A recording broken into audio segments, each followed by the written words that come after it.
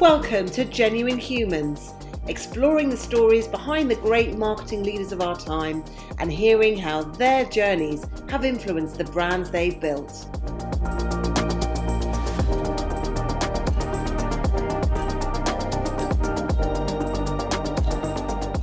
Brought to you by The Social Element, here are our hosts, Tamara Littleton, CEO and founder, and Wendy Christie, Chief People Officer. Welcome back to the Genuine Humans podcast, and I'm delighted to be joined as usual with Wendy Christie, my co-host. Hello, Wendy. Hello, how's it going? Very, very well. We're actually doing a bit of an experiment. We're doing the podcast in a booth rather than online, and the person who has been willing to do that with us is the wonderful Sophie Devonshire, who's the CEO of the Marketing Society. And welcome, Sophie. Thank you. I love being in a booth. So I'm going to kick straight off, Sophie, because I would like to know how you got to where you are now. And please do take your time to do whether it was a squiggly career, whether you sort of jumped straight into marketing. So if we could kind of get a bit of a feel of your early career, if that's all right. Of course. And it is squiggly, as they so often are. So it probably started when I was at university. I was recruited by Procter & Gamble. So I joined as a graduate trainee in brand management. And when I was at university, I wasn't at all interested in the idea of going to work for a packaged goods company. It sounded like a not particularly sexy thing to do. But the brilliant thing at the time was P&G recruited. It's a recruit from within policy and promote from within policy, and the recruitment is important. And they recruited people who were involved in societies, either presidents or secretaries within their university. And I was involved in quite a lot, and they didn't duplicate their database. So I got lots and lots of letters, and I felt really wanted. Brilliant. So it's one of those luck and decision moments where I thought, I'll go along for interview practice, see what it is. I was based in the northeast, I was in Durham. The interviews were in Newcastle. I wanted to be in London, but I thought I'd go along for interview practice. And I was interviewed by two people. It's a rigorous process. But the way in which they talked about business and marketing and the way in which they talked about life at Procter & Gamble was so compelling, so interesting, that before I knew it, I found myself accepting a role there, basing myself in Newcastle, thinking I'd only be there for a little while. Everyone told me it was good for my CV. But then I fell completely in love. I fell in love with brand management, with business, with the culture at P&G, with the people that I joined with and that I was working with, particularly one of them. So I had a long-term boyfriend at university who'd gone down to London. I was going to join him, but I felt totally and utterly in love with the man who is now my husband. Brilliant. Which was great. But what we then had was an interesting A/B testing experience where you realise, of course, that anything to do with work is all about finding the perfect match. And even though he had exactly the same experience as me at Procter & Gamble, he didn't love it. And he could see that my eyes were shiny, that I came home every night thinking, this is great, I'm in the right place for me, and he didn't feel that way. So after a number of years, he changed career completely and joined the Foreign Office, became a civil servant. We moved down to London together, and that decision and made things a lot more squiggly for us. Yeah. So I spent my time at P&G, loved it, as I say, felt really good about it, was very sad to leave, but I went to Coca-Cola thinking it would be exactly the same, brand-led, American multinational. I had a great time, made some great friends there, but it wasn't quite the same culture. Yeah. And then when Rita Clifton came in from Interbrand and talked about this thing called brand consultancy to us at Coca-Cola, I thought, actually, that sounds like a really interesting way to take what I learned I loved, which was exploring how to turn around brands, understanding how to work with people, and a sort of not quite going agency side, but somewhere in between. Went into brand, absolutely loved that. Consultancy suits a butterfly mind, and to move, between different industries and to understand different people was great. But because of the life choice that I'd made, as well as the career choices, we then made a decision to go overseas. So I spent 3 years out in the Middle East, in Dubai. Fascinating. Worked there agency side, so worked for Leo Burnett, had an incredible team of Egyptians, Lebanese, Palestinian, Jordanian, Emirati, a real mix of brilliant people. We were working on marketing right across Saudi as well. So one of my first ads was refused by the authorities because a little kid kissed his mother on the cheek and that wasn't allowed. So, really understanding different cultures. And I found Dubai fascinating, partly because it's the sort of place where things happen really, really fast. And that was intoxicating. So when I moved back to the UK, I was pregnant, and I knew that we'd made a decision that we wanted to go overseas again for one more posting. So I decided, rather than moving into a different role, to set up my own business. Because how hard can that be, right? So I set up an e-commerce business. It was just at the time when brands were really understanding how to work online. It was a fascinating experience to be involved in a startup, to spend my own money versus someone else's. Spent 3 years doing that in the UK, then moved to Estonia, so to Tallinn. Really interesting place, very e-enabled, birthplace of Skype and TransferWise. So a really great place to run an e-commerce business. And nobody noticed I was gone, really, because I had a distributed team who worked wherever. Very, very early days of what we've been all been doing pioneering, recently. So we won some awards, actually, because we had a sexy, flexy way of working. Everyone had time sovereignty, so I had a fantastic team. But I did move overseas just as the credit crunch hit, the financial crisis, with a 3-year-old, a 10-week-old and a 3-year-old business. So that was pretty challenging. But we got through it, and then when I came back to the UK, I started doing rounds of investment to grow the business, and I ended up selling the business to Quintessentially, which is a luxury gifts company.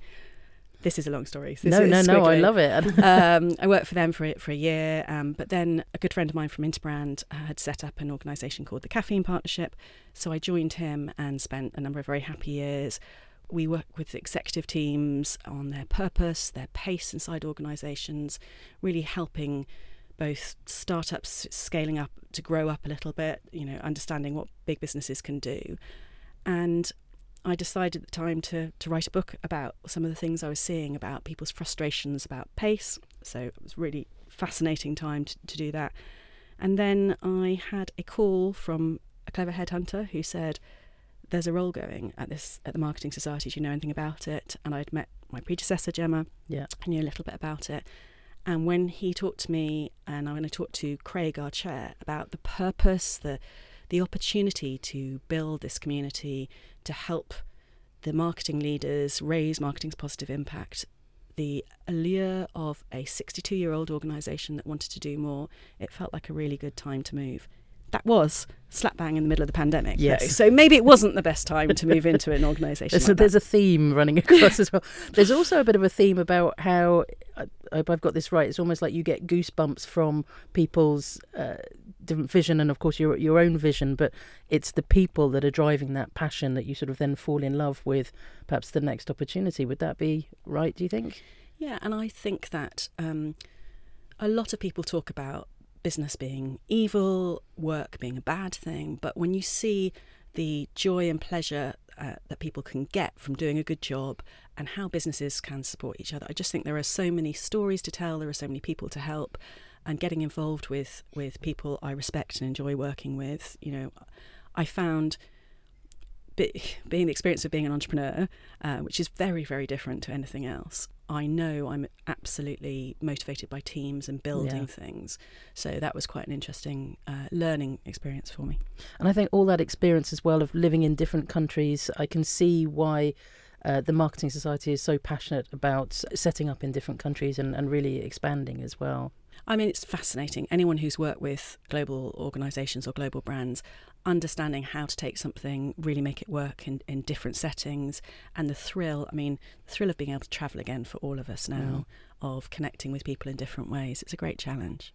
Well, I think fair play that during the pandemic you still got some great content out and some great speakers and did a lot. But I must admit it is nice to go back to the fact that we can have the big, the big dinners, the big conferences as well. So we can have it all. I mean, that's the brilliant thing, and we need to make sure we do. So we're bringing everybody in and supporting everyone when they are, like Wendy, at home today or whatever. That we can connect everybody. Yeah, hybrid. Best of both worlds.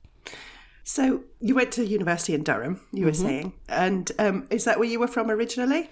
Nope, I was a soft southerner, and one of the reasons I went to Durham was because I'd never been north of the Watford Gap, which is shocking. Durham's actually not that typical experience, but I loved living in the northeast.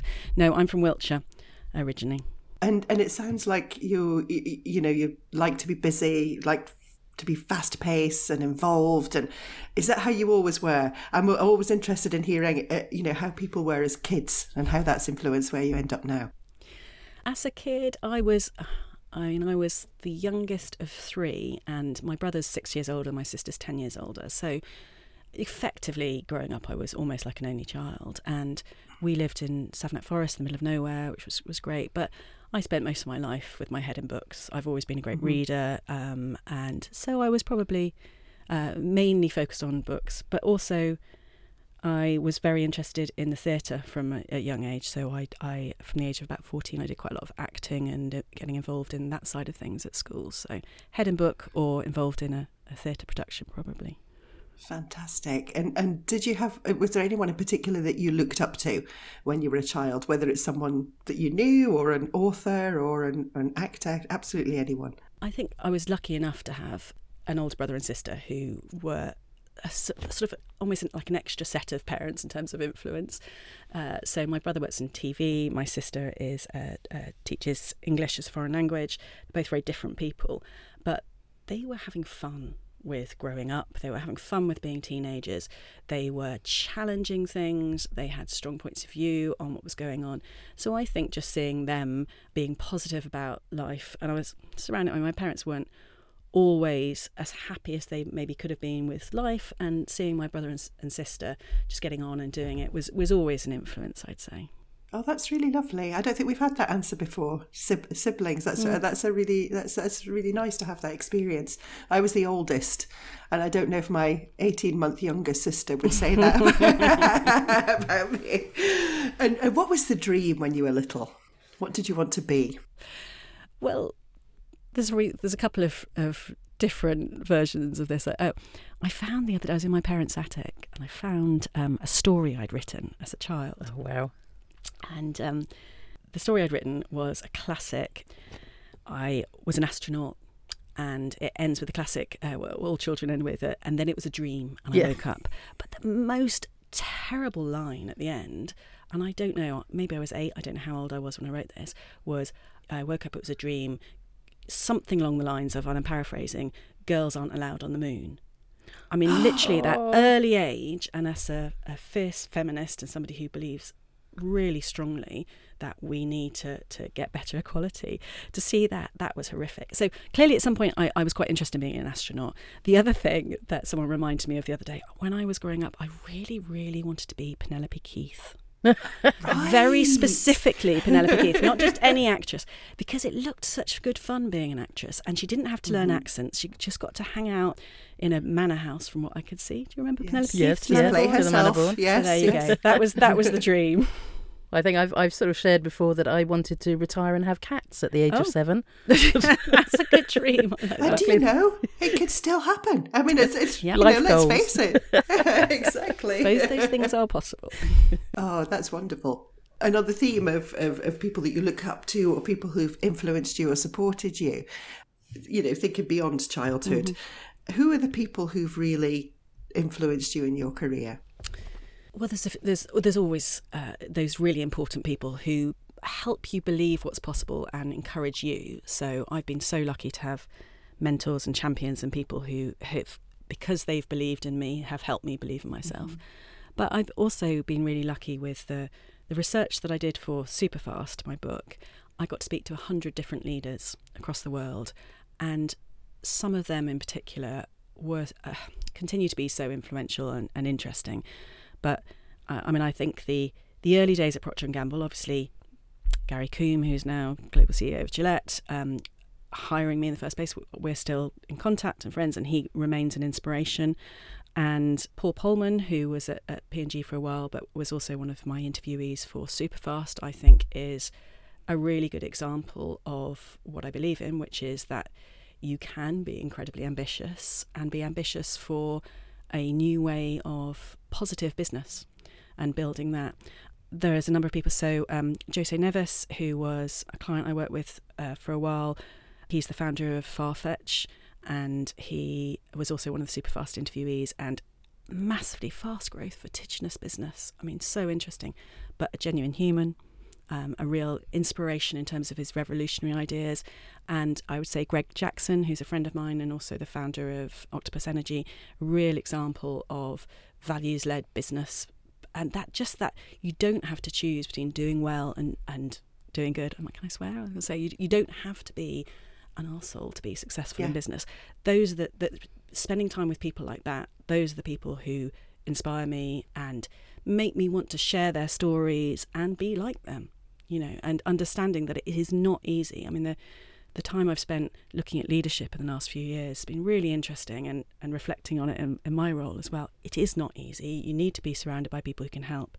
But I'd say that they're good. The other person I think I'd like to mention is someone who's just passed away, in terms of thinking a lot about people who've influenced me. Really interesting guy who I met a few years ago, who he's been very successful chair of different organisations, but we were introduced and ended up becoming friends, and he became a mentor, and we never had a conversation about that happening. It just happened. Mm-hmm. And at his memorial service a few weeks back, everybody was talking about him being that kind of a person who was so generous with his time. I actually, thinking of the word generous, I'd also bring up Sil Salah, who's the president of the Marketing Society, as another generous person. There are people like that around who just are interested in giving back with nothing. I mean, this guy, John Barton, didn't get anything from me other than hopefully I was good company in the breakfast we had, but helped me so much. So I think there are always people around, and they are people in business who to the outside world will just be seen as money-making, successful, whatever, but the impact they have on their own organisation and on other people is enormous.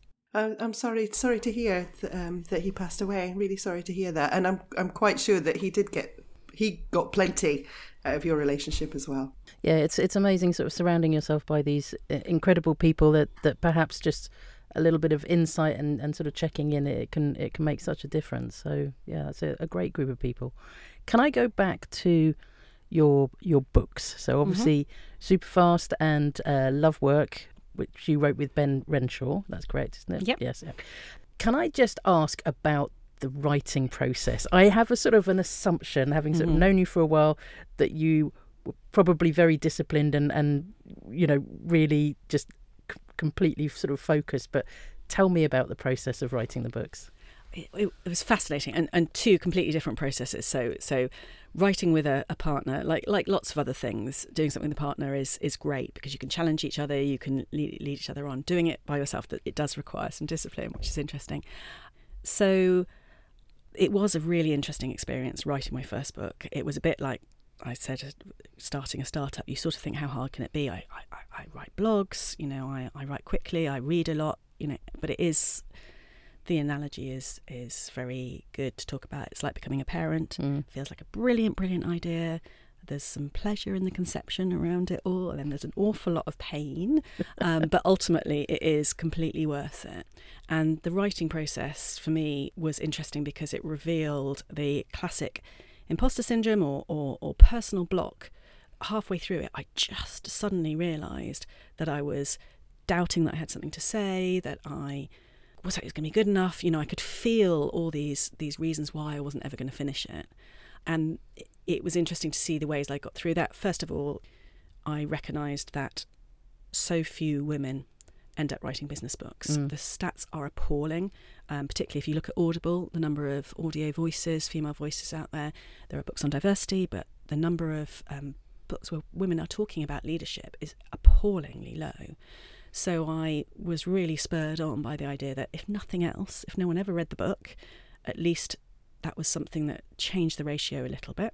And then the two things that got me through it, one was I suddenly realised I could write a book that I wanted to read. I mean, classic thing. So as I was writing it, I was having a bit of fun with the wordplay. I was being frivolous, and there was a little bit voice in my head going, "Is this serious enough?" And I was like, actually, I'm going to write down all the things I found interesting and I think will be helpful for other people. So getting through it, this is a book that could help. And one of the most amazing things about having written a book is when you get a message from somebody who you've never met. It's not your dad, it's not a good friend, and they tell you that what you've written has helped. So it's just incredible. The other thing that got me through was, again, one of the principles of the book actually is progress drives pace. So I had a really ridiculous, geeky Excel spreadsheet where I worked out the number of words I needed to write, and every time I sat down and wrote, I just, gave me a sense of how close I was getting to the title, even if all those words were terrible, getting the words down. And that, I think, there are so many other times in business where you see that with teams, that feeling of, what's going to show us that we're making progress was really helpful. Second time round, absolutely brilliant, because Ben Renshaw, this amazing leadership coach, he's an inordinate amount of energy. He came to me and said, let's write this book together. I went, yeah, that's great. And then I started a new job. I went, I'm not sure I can do this, Ben. But the energy he had, but also what was really interesting was the creative abrasion you get when two brains look at something. Yeah. So it was really fun polishing it. And a lot of it is, what he's learned by being a coach and bringing it to life and putting it together in a way that was accessible. It was a much more pleasurable process in some ways. Probably less deep learning for me than the first book, but also really just the things you learn second time round, everything is quicker because you have learned how to do it and understanding what's important to you and your style. It's a fascinating process. I need to get moving on book number 3 now. Good luck with that. So that will be great to sort of hear what your next book is when you're ready to talk about that. And just thinking about back to sort of the Marketing Society, you get to speak to so many CMOs and great marketing leaders. What's exciting you about our industry at the moment? There's a lot that is actually incredibly exciting. I've just come from a conversation with a senior marketer, and we've had lots recently where people are talking about the changing role of marketing inside organisations, the greater value people are seeing around that role, particularly at a senior level on the board, what the marketers can do to connect up what the future looks like with that understanding of connecting the organisation to real human insight. So what's exciting me is a greater appreciation in business of the critical role of marketing when it comes to growth, when it comes to shaping and developing the business. I think what's exciting, everybody in business generally, and particularly in marketing, is a sense of what's possible. Yeah. It's slightly also the downside of it all, and it's exhausting at the moment. The potential that's out there for anybody, the pressure of all that you can do and needing to know makes it quite intense, which is why working with great partners, building up a good team of support around you is critical for the marketers that I'm speaking to. The other thing I think that's really exciting is the marketers are the ones that are joining up the different parts of the organisation together. So actually a lot of them are building brands from inside out inside the organisation as well.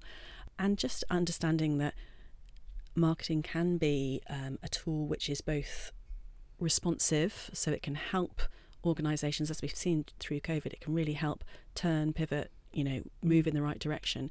And it can also be a role, that's where the leadership piece comes in, that helps an organisation be responsible to ground everything back inside the organisation to be customer centric, which is what makes great organisations. So I feel really excited about where we're going. I also personally feel really excited because I'm spending time with some incredible marketing leaders, and I'm so proud and impressed by what they're doing inside their organisations. So lots to feel good about. And are you seeing a lot of sort of change for the better as well? Because I feel like there's still, as an industry, I feel like we've still got a way to go. Are you sort of seeing that change starting to happen? In what sense? Well, I suppose I'm sort of focusing on DEI, diversity, equity, inclusion, just making better strides to be more diverse, to be more inclusive. I know that it's top of the priority for the Marketing Society. I wondered if you're sort of starting to see change happening in different brands. Absolutely. And I think it's great. I mean, again, things to be optimistic about, really complex. And there's a nervousness around everybody. I think the conversation is starting to change where people know what should be done and that something needs to be done. And I think what's exciting is people are sharing and talking about examples. I mean, for us as a community, that's where I'm seeing it work. Here's an example of how we've become more representative with our marketing. Here's an example of what we're doing inside our organisation to build on the cognitive diversity that you need in creative industries, in any kind of innovation. So I think the narrative is definitely, it's moved forward hugely. I think the challenge for people is there's still a nervousness, there's still a need to understand what's right, what's not, how do we narrate that. So a lot of the time I'm seeing and listening to conversations amongst our members where they're needing to come together as a community and talk about, well, I'm finding this hard and this is a decision I need to make and I'm struggling with this. How have you done that? So I think that the intention is there. People understand what needs to be done. And actually, when we come together and talk about it, when we share the ideas, when we talk through how difficult it is to get it right, because these are changing times and they have to be changing times, we can do a lot more then. Great. And what are you personally proud of? So this could be your career, it could be outside of your career, just something that you're kind of like just really gives you a sense of pride. I love the idea of pride per se, and we were talking about it earlier, weren't we? It's a sin to be prideful, but it's also really important to celebrate success and celebrate things you feel good about. So what do I feel proud of?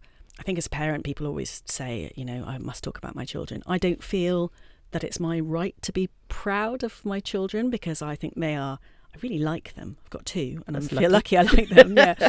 But in some ways, to say I feel proud of them feels like I have more to do with how they've turned out, so I feel a bit uncomfortable with that. What do I feel proud of? I feel incredibly proud of what we're building at the Marketing Society. These last 2 years, we've got an amazing team. I really, really like our team, the way in which we're working together as a super team to bring our individual strengths, to enjoy what we're doing. We've been really working on how we enjoy what we're doing and how we support our community of change makers, these incredible people who are trying to do their best in difficult circumstances to lead marketing inside their businesses, to lead the industry and the profession, to help change it for the better. So I feel really proud of our team. I feel really proud to be part of the Marketing Society. It's a 62-year-old organisation. We're global, but we are making a difference in supporting people who are themselves making a difference. So I feel really proud and happy to have made the decision to become part of it. Impatient for us to do more. Fantastic. That's a great answer. And perhaps if I can continue being a little bit deeper, I've always been inspired by your drive. You're so passionate and you just seem to be doing so many things. Makes me feel a little exhausted sometimes, but it's really impressive. But do you have like a personal mission for life? I told you it was a bit deep. Yeah. My mission with work, so my mission with life is, I can't remember exact Maya Angelou words, but to thrive and survive and do it and with some passion and some style. But the work focus and my purpose, I feel really strongly that business can and should be a force for good. And in order to make that happen, leaders need to be energised, inspired and supported. And a personal mission which has always been there with writing, with consultancy, with mentoring, with coaching, and absolutely with what we're doing as a community is to help accelerate that leadership and to help make sure that business can be positive and then that it can do more. So finding ways to support that's my filter, that's my foundation from a work point of view. I love it. Well, I'll let Wendy get a little bit less deep now. Yeah, if that's okay. Some may say frivolous is what this section's going to be, but no, we just get a bit more personal now and maybe a little bit less deep. So I'd love to know, what's your idea of a perfect weekend and if you have any guilty pleasures? So perfect weekend. So one of the themes of Superfast, and we talk about being busy and how to make it happen, is all around the idea of variable pace setting. So the power of the pause, and weekends are a perfect example of that. So I really try hard with weekends to make them a time to reflect, to connect, to recharge. Obviously, I want to spend time with my family at the weekend. It's really important. So hanging out with my ridiculously opinionated and fun teenagers and my husband together is a perfect weekend. I do use it as a moment in the week when I reflect. So we have a team ritual on a Friday where we share our weekly wins, and they can be personal, they can be work, and we do that on a Friday. I also have a group of friends, and we check in on a Friday. They're work friends. We check in on the highlights of the week together, which is a really interesting reflection moment. And I plan my next 2 weeks ahead. I try and focus on what I'm looking forward to and what needs to be done. But at a weekend, it's the rest of my family are rubbish morning people. I'm the only one that's an annoying morning person. So a Saturday morning is often a time to write, a time to catch up with some things. I never send emails on a weekend. I may write them. Schedule send, because I think that is really important. We, within our team, we have very intense weeks. I'm often out in the evenings. To be able to use that as a precious pause is critical. So, guilty pleasures, though. I mean, least cool thing is that I'm an Archers omnibus addict. I'm a general Radio 4 fan, but my Archers is probably the thing that's a guilty pleasure. And making the most. I love living in London, so making the most of catching up with people, walking by the river. Seeing people eating, drinking, enjoying the weekend. So, yeah. That sounds big weekend fan. Wonderful. Yeah, it sounds a really great mixture of productive and restful. Love it. And on the theme of food then, if we were to have a peek inside your fridge, what would we find? Well, a friend of mine has set up a really interesting business called Women Wise, where they are doing some very interesting things around nutrition for certain age women. So she gave Don't know what you're talking about. She gave me brilliant access to this amazing nutritionist and an expert who did all sort of bloods and things on me.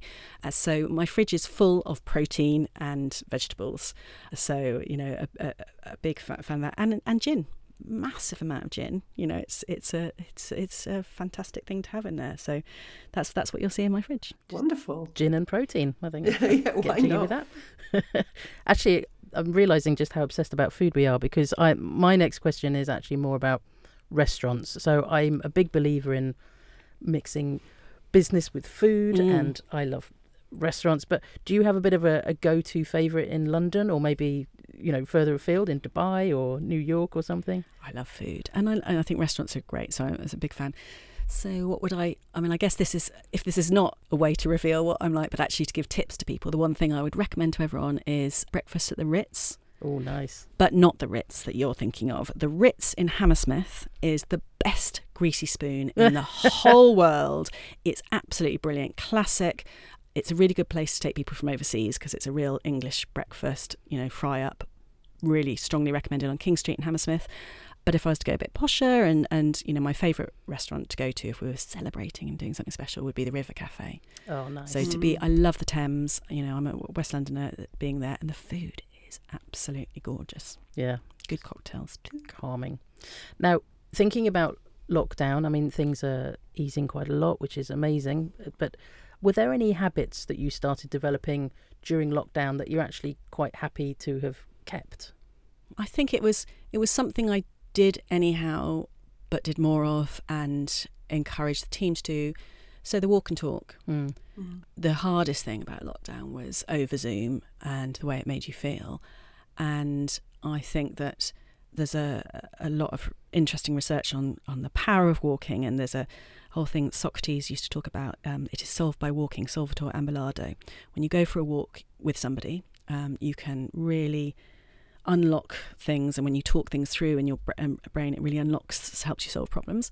So in my previous role, the founder of the Caffeine Partnership, Andy Milligan, who's a genuine human, and I used to do our weekly planning meetings walking up and down the Thames. So keeping that in lockdown as a way of saying every time I could, if there was somebody I didn't need to Zoom with, but that we needed to work something through, to do a walk and talk. So that's a habit I've kept. And I'm really trying to make sure we all encourage each other to phone up more rather than Zooming, because it's somehow very different. And to be outside and make the most of it, again, the river, is amazing what a difference. So I guess walking and talking more. And I think those, so obviously there's the walking while talking to someone in your headphones or whatever while you're on your phone, but when you can actually walking next to someone, I think can be incredibly intimate, can't it? There's I don't know, there's probably something to do with the body language that you're not actually looking at each other, you're sort of walking together. You can just be a bit more a bit more vulnerable and share more. It's brilliant with teenagers. Right, okay. Because eye contact is complicated. Or if you need to talk about something quite difficult with people, rather than having to do the eye contact, which can be hard, the companionship of walking together. Absolutely, good thought, yeah. And we don't have to walk 6 foot apart anymore. I know. Which helps as well. Doesn't that all seem incredibly bizarre now? Oh, it's so nice to be hugging again. Yes, it really is. Right, so if Tamara and I had it in our power to give you an extra hour every day, how would you spend that? Calling people. So absolutely calling my friends, who I don't speak to often enough, calling my team, because every time we have a chat about something, we can unlock things together, we can connect. It's really, really nice. I definitely spend it on the phone. When I have to do a car journey and I can do it hands-free and have a call with somebody on it, I always take that opportunity to do that, because there's definitely not enough time to connect with people. No. Oh, that's a good one. And I have more than an hour, though, surely. You can have a couple, it's fine. Let's ask God for an extension. Let's have 36 hours in a day. That's what I might just about get through things then. Yeah, let's 36 and be done with it. That sounds great. Okay. How would your friends describe you? Well, to go back to the early point, they would probably describe me as too busy, because we don't get to see each other often enough through the way things work with work. I hope they would describe me as positive, so I'd always rather be a radiator than a drain to be around. So my last question before the end, karaoke. Are you a fan? Do you have a go-to song? So my dad, who I'm still very close to, he's 82. I mean, in terms of life goals, he's just a great character. And he worked for a Japanese company in years gone by. So he used to bring a karaoke machine to our school fetes. Brilliant. So we were, and then he'd have it there at the weekend and sing away. And so for his 80th birthday, we as family bought him a karaoke machine to have. So this new year, in fact, he was there with 3 13-year-olds, my youngest and 2 others, singing karaoke till 3 a.m. So that's really good. So yeah, karaoke, big fan. Terrible singer. I mean, I really cannot sing. It's a real frustration because I love music, but I cannot sing. So what would be my song? I guess my song would therefore be one that would actually, when I was singing it, everyone else had to join in with. So what would that be? Sweet Caroline, something like that. Sure. Bit of Frank, sing-alonger. Lizzie Renahan, who is runs my choir, I think I've told you before that I'm in a pop choir. I love that. And she's so just good. the most amazing person, but her philosophy is very much that everybody can sing. It's just that perhaps they weren't given the right encouragement. So in the same way that you didn't think that you could go to the moon, perhaps someone wasn't saying to you, yes, you can sing, and therefore you don't use your muscles. So my advice growth is to mindset. you have to do the growth mindset on the singing, and you just have to go for it. And to be honest, karaoke, it doesn't actually matter if you can sing or not. It's all about the performance, right? Sophie, thank you so much for coming on the podcast. And I want just one last opportunity for you. Is there anything that we haven't covered, or I can leave you to have the final thoughts? Anything we haven't covered? I mean, I'm sure we could talk for hours about some of the questions you've already raised. I guess the thought would just be to talk more about the Marketing Society. We are enormously ambitious in terms of bringing together people who want to make an impact and want to make a difference in marketing. We want more people to join. We want more people to support what we're doing. We want to connect up more interesting people together. So I guess the thought would be come and get in contact, join us, be part of what we're trying to do.